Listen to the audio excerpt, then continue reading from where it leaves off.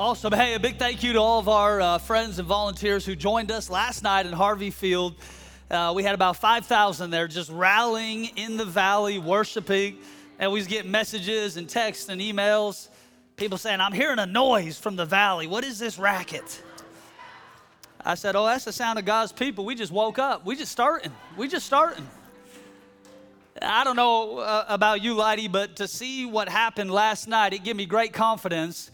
If we can do 5,000 in a field on a random sunny Saturday night, watch what God gonna do for Easter at the Everett Arena. Fred, we're just beginning. And even now, we're just seeing the very beginning of the goodness of God in the land of the living. The Bible says this, every good and perfect gift come from the Father above. He is the Father of lights. In him there is no shadow of turning. Revival is a gift that God sends to a church who is willing enough to admit that without him, they are nothing. And we're seeing it now. And so just amazing, all the signs, miracles, salvations, baptisms that happened last night. It's such a privilege to be able to partner. My friend Sean Foyt is with us this morning. He's got 2 new books that he just released, Brazen and Bold. If you haven't already got a copy, these are going to be for sale at the info booth on your way out. I encourage you to get one. And I just believe that in this season, God is raising up folks who are not echoes, but instead voices.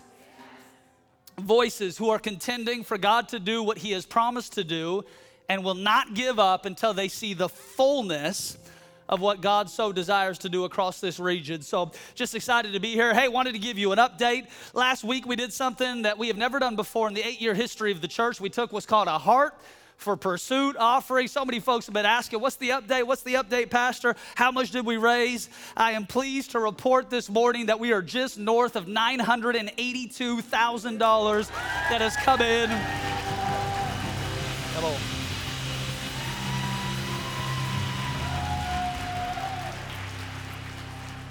Folks are still giving. People are still sowing. If you want to partner with us, you can give online. Just select Heart for Pursuit. We'll make sure it all goes to the right place. But, man, Fred, you are sitting in a miracle. This don't happen in the Northwest. You are sitting in a miracle. And God is making up for lost time in the church by sending his Spirit without measure. And, man, we just feel like the most fortunate people in the world. We know that it's not because of us. Half the time it's in spite of us. But God is showing himself strong. We're not so impressed with us, but we are very impressed with him. And now we're just beginning. We're just beginning to see the rain that God's going to send all across this region. I promise you, I know it seems like a lot now. Like, man, could God ever supersede this? Could we ever do anything bigger than this? Man, is this the best it is? No, our best days are yet ahead. Many of you know last week we announced this as well. There's sign-ups in the foyer, but we're launching Pursuit Elementary School, starting with preschool and kindergarten. Spaces are already filled up pretty quick, but if you or a family member like to sign up your little gremlins for our program, we'd be more than happy to have them.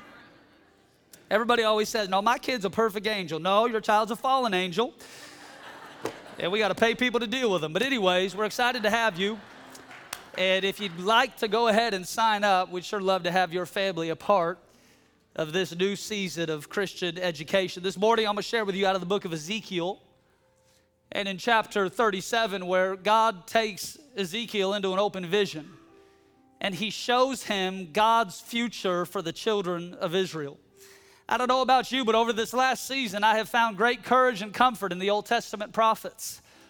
What I've found is that the pattern of God is that when man is at its worst, God raises up voices to inspire them for a better future. And all I know is this, over the last 2,000 years, the church has survived war, pestilence, plague, persecution, tribulation, interference, and all it has done is grow. Why? Because the gates of hell cannot prevail against the advancement of the church. Which means, friend, we are not on defense, we are on offense. The kingdoms of this world are becoming the kingdoms of our God and of our King, and to his increase there is no end. Which means as long as there's a family that doesn't have a place to call home, the church has a reason to grow. As long as there's a young person who is yet to meet Jesus, there is a reason for the kingdom of God to advance. And you are a part of an ever-increasing and ever-advancing kingdom that cannot give up, that will not stop short of what God has called us to do. Because Christ isn't just a stone, He is the chief cornerstone of our faith by which the entire church is constructed. And friend, if God be for us, then who can be against us?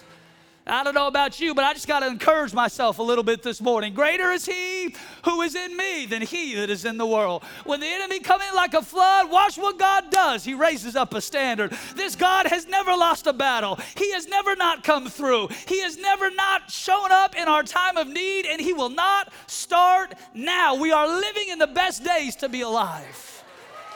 And what we are standing on is the precipice, I promise you, of another great awakening. It's going to sweep the West Coast. It's going to change the nation. And the glory of God will cover the earth even as the waters cover the sea. Friends, you got the best seat in the house to experience what God is going to do in this season.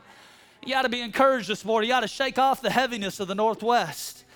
You know what it's like in this region. We get 8 days of sun a year. Just, feels like while I was walking around with the spirit of heaviness, but the Bible says, even though weeping lasts for a night, there is joy that comes in the morning. And there is something that is coming, and it's already here, but it's growing in even greater measure. And it's going to cause the church of Jesus Christ to rejoice again. As God says, let me prove myself strong once more. In Ezekiel 37, Ezekiel finds himself speaking to a remnant people who've been carried off by a king named Nebuchadnezzar into Babylonian captivity. The temple been burned, the city's been ransacked, families have been separated, and the Hebrew children find themselves in a generation of bondage. And in the midst of the crisis, God raises up a voice named Ezekiel. And that's where this story starts this morning in verse 1 of chapter 37. Watch what the Bible says. The hand of the Lord was on me. He brought me out by the Spirit of the Lord, and He set me in a valley, but that valley was filled with bones. I want you to see something this morning. In the Old Testament, the hand of the Lord, it would rest on people for specific times and specific tasks. But in the New Testament, it is not the hand of the Lord that rests on us. It is the Spirit of the living God that takes residence inside of us. See, Ezekiel operated under a time-limited dispensation of God's anointing to conduct certain tasks and to say certain words. But in the New Testament, all can prophesy, all can preach, all can evangelize, all can dream dreams and have visions, because the Spirit of the Lord has made us one. Which means this: since the cross forward, it's always the time for healing. It is always the time for deliverance. It is always the time for declaration. It is always the time to see the kingdom of God made manifest around us. I don't have to ask God if He's interested in healing. I don't have to ask God if He's interested in miracles. We live under an open heaven invitation to participate in the business of the King. And what is the business of the King? Matthew 10, the kingdom of heaven is at hand. Heal the sick, raise the dead, cleanse the leper, drive out demons. Freely you have received, now freely give. And why is the kingdom of heaven at hand? Because the King of heaven is here. I don't need you to take a spiritual gift test to figure out whether you can be a bold voice in this season. You can. I don't need you to take an Enneagram test to figure out if you can evangelize your neighbor. You can.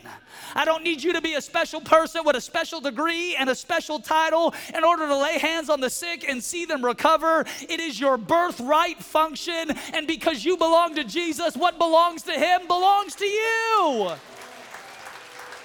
Which means we are not waiting on revival. We are walking, living, breathing ambassadors of another environment. Our citizenship doesn't belong here, it belongs there. I am seated in heavenly places. I am a co-laborer and a co-heir of God in Christ Jesus. And when I am in Him, I am more than a conqueror. And so often we reduce spiritual gifts to whoever's on stage or whoever has a title. Listen, friend, if you don't serve God without a title, you won't serve Him with one. It's not about what man confers upon you. You have been stamped by God with his identity, and if that's not enough, nothing else will ever be. Not all the accolades or resumes of the world can ever amount to an identity that has been secured by the Father. And I want you to know today that you have permission, not just to be a victim of culture's narrative, but instead to be one who declares the words of God and sees things fundamentally change around you. No, friend, this is who we are because this is the type of God that we have. Church is not where we gather to watch one person operate as the anointed man or woman of God for the hour. Church is where we come to celebrate that the Spirit of God now takes residence in the temple of our hearts by faith, and everywhere I walk becomes an opportunity and an invitation for God's reality to be made manifest. Watch what Ezekiel says. I find this interesting. He says, God showed me a vision, but before he did that, he brought me out and he set me in. See, Ezekiel about to have an open vision where God is going to show him the reality of what is and then inspire him with the hope of what's coming. But vision isn't produced in your life until you give God permission to bring you out and set you in. See, some of us want new vision, but we're not willing to forsake old patterns. When Jesus heals the blind man in Mark 8, he takes him out of the village to restore his vision.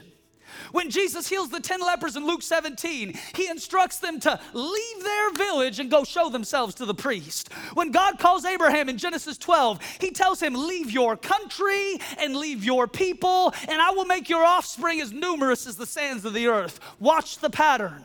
When God is about to do a new thing, the first thing he asks his people to do is move their feet. That's why when Isaiah receives his prophetic calling in chapter 6 of the book that bears his name, he responds to the invitation of heaven by saying, here am I, send me. And I know oftentimes we want to make it God's responsibility to do everything on our behalf and just have us stay as kind of disengaged observers of the world around us. But my Bible says the kingdom of God is not in observation, it's in participation, which means there is a God-given role for you to play in what is coming next. And that's how we have skin in the game. That's how we have this feeling of belonging and helping and stewarding the great things that God has given us. I am not just content to watch other people make history when God has given his church a voice to change the world around us. That's why the Apostle Paul calls the church the pillar of truth in society. No, we are a light set on a hill for all men to see. And if the world ever needed the light of the church, friend, it's now. It's now. Here's the problem. We want fresh vision. We want new opportunities. We want open doors. But we aren't ever willing to allow God to inconvenience our location, our setting, or our comfort. But I'm here to tell you, new seasons require new strategy. New wine, it requires new wineskin. Fresh growth, it requires a new wardrobe. The problem is we want new vision inside of us without new settings around us. You ever have the experience of leaving the city just for a minute? You go up to the mountains, you camp with your family for a day or two. You find yourself at night walking around marveling at how many stars you can see. No, those stars didn't populate as soon as you left the city. They'd been there all along. It was the simple fact that you had the discipline to leave the busyness of what was to get a fresh perspective of what is. How much fresh vision never gets realized by God's people because we are simply unwilling to be brought out and set in. I know this church is filled today with folks who've been brought out. God brought you out of the old and he set you in the new. You showed up and you went, man, this don't feel like the place I left. That's the point. It feels a little uncomfortable, feels a little different. They're asking me to raise my hands and come forward and give, and I think they might actually believe what this Bible teaches. It concerns me a little bit. I can't tell you how many times over the last 2 years we get nasty emails telling us you're running a cult.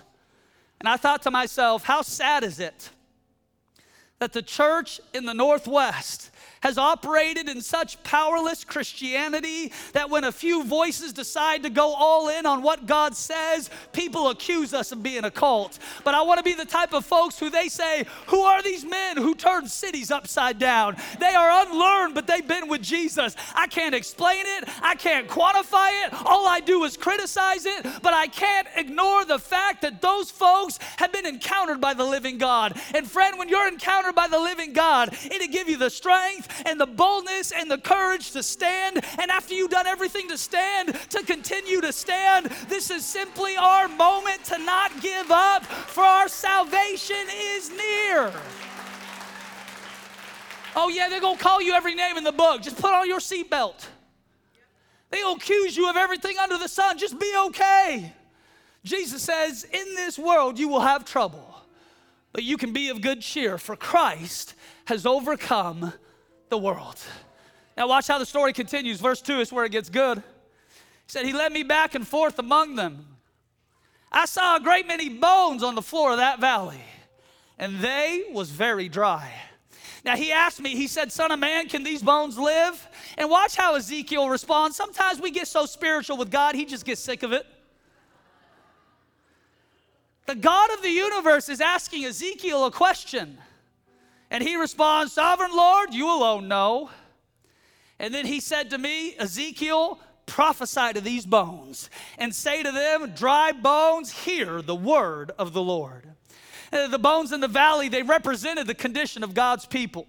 It was a graveyard of missed opportunities. It was a valley of dead dreams. It was a wasteland of depression, disobedience, and disillusionment. And the fact that the bones were dry tell us that they had been in that condition for a long time. But I want you to see something this morning. What looked like death to man was the ingredients for an army to God. And the miracle begins with a question that God asks Ezekiel, can these bones live? See, watch the types of questions that Jesus asks. Do you want to be made well? Who do men say that I am? Why are you so afraid? Do you believe that I am able to do this? What is it that you want? In fact, the New Testament records that Jesus asks 307 questions in the Gospels alone. And here's what I found. When God asks a question, it's a pretty good sign that a miracle is soon to follow. Can Seattle live again? Can the region be transformed by Jesus? Can the Northwest encounter revival? Can the church continue to grow? Could God cause us to have a miracle $1 million offering? Could God help us launch an elementary school? Could God give us the strength to add another campus? Can these bones live? I am here to tell you today, yes, they can.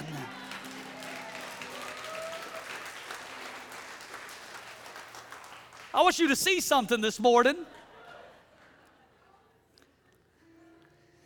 Dead things don't become living things until a living person declares a living word.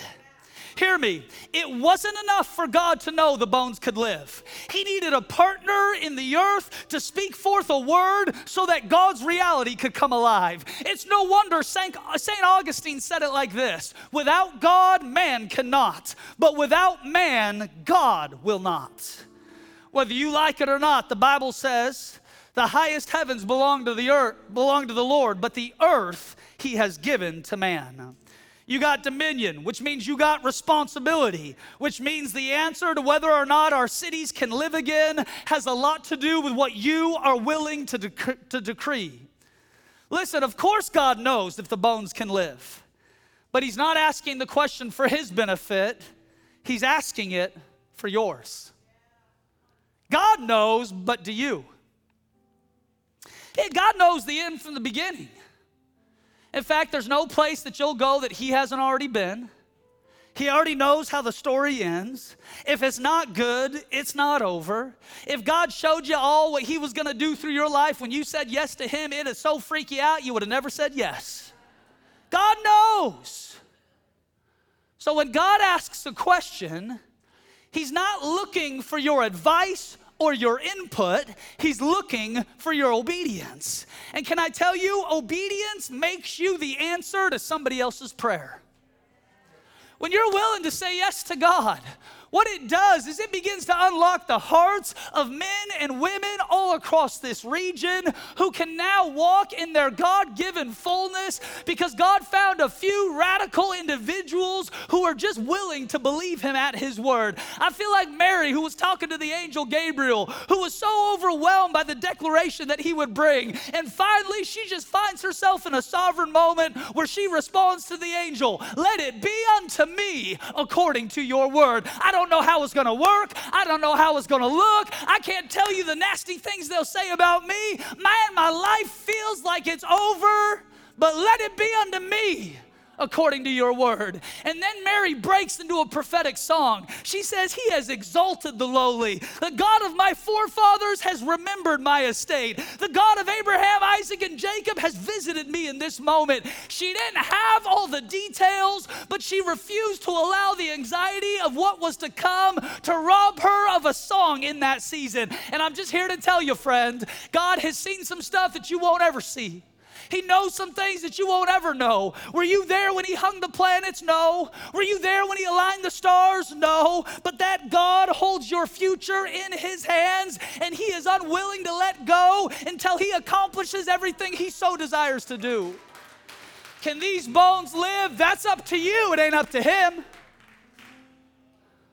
Can God reach this region? That's up to you. That ain't up to him. Can God fund this vision? That's up to you. That ain't up to him.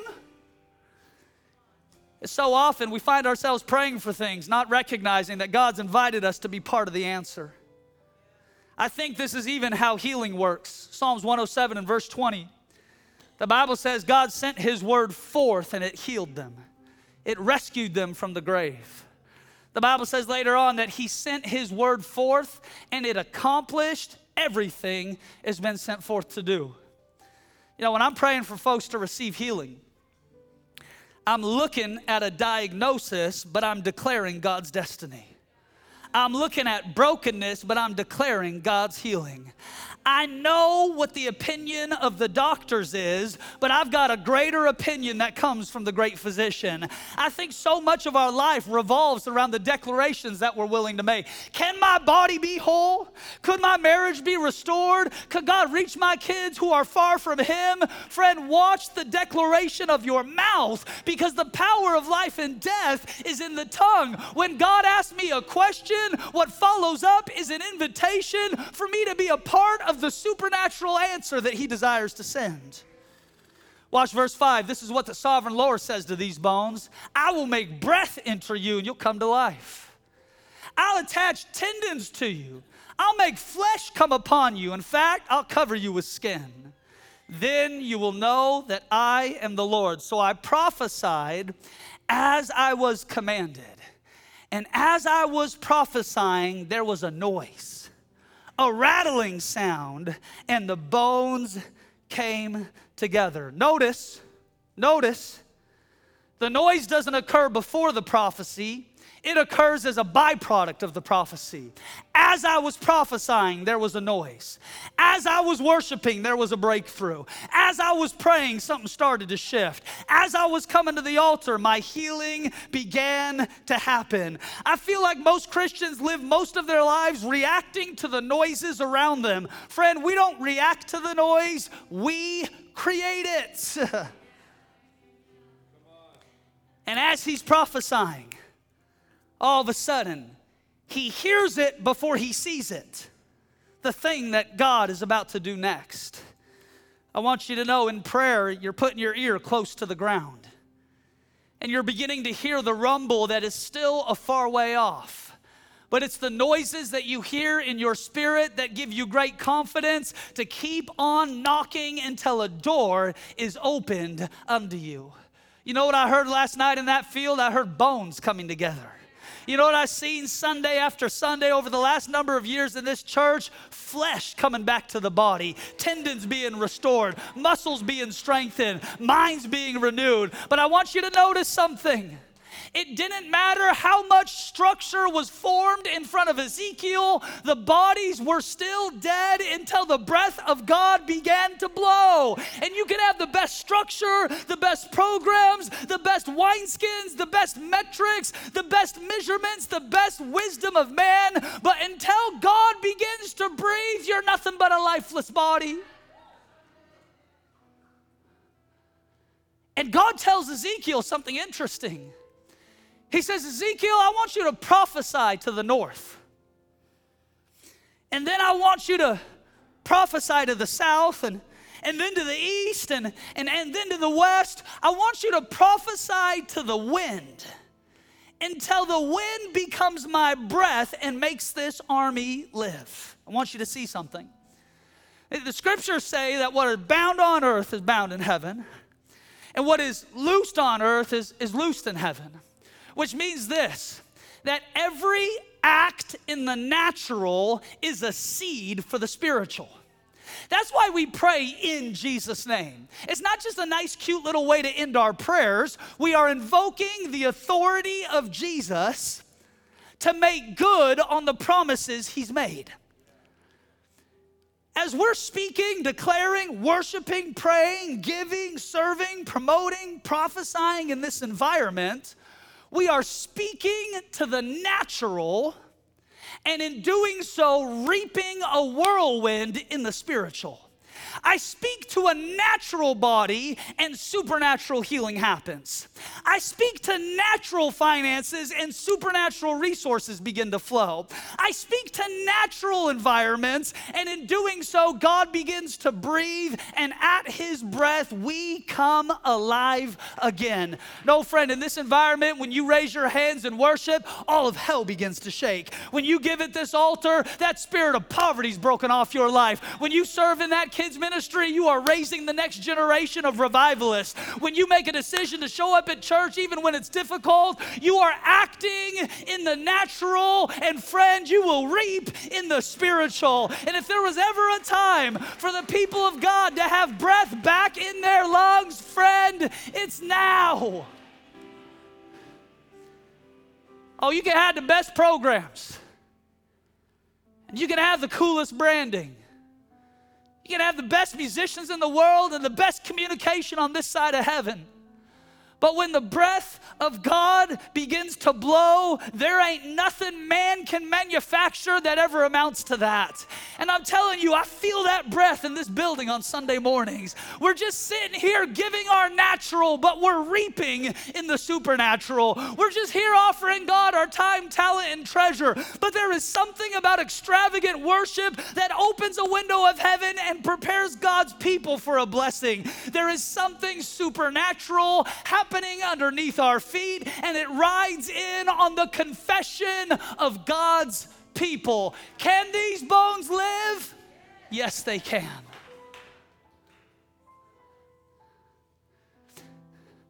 Ezekiel's prophesying to a bunch of captives. Their temple has been burned. Their families have been separated. It feels in a very real sense like their futures have been erased. And do you know Ezekiel's words from chapter 37 will take 40 years to complete? There's an entire generation that will steward this word in captivity and never see the fulfillment. But after Ezekiel, God raises up a man named Ezra, and then a man named Nehemiah, and they get favor from the king to rebuild the temple so that God's people could rejoice. And I am just confident that if I never see the fullness of what I am believing for, I'm still going to be faithful to contend for this soil so that the next generation can see the goodness of God in the land of the living. That's why your faith is important. That's why generational obedience is important. That's why your stubborn refusal to give up matters in this moment, because there's a generation that waits on the other side of our obedience. I know what the nation looks like. I know what the Northwest feels like, but there's the sound of rattling bones in my spirit, and I'm not going to give up until God raises an army in the Northwest. Come on, friend, would you stand with me as we close?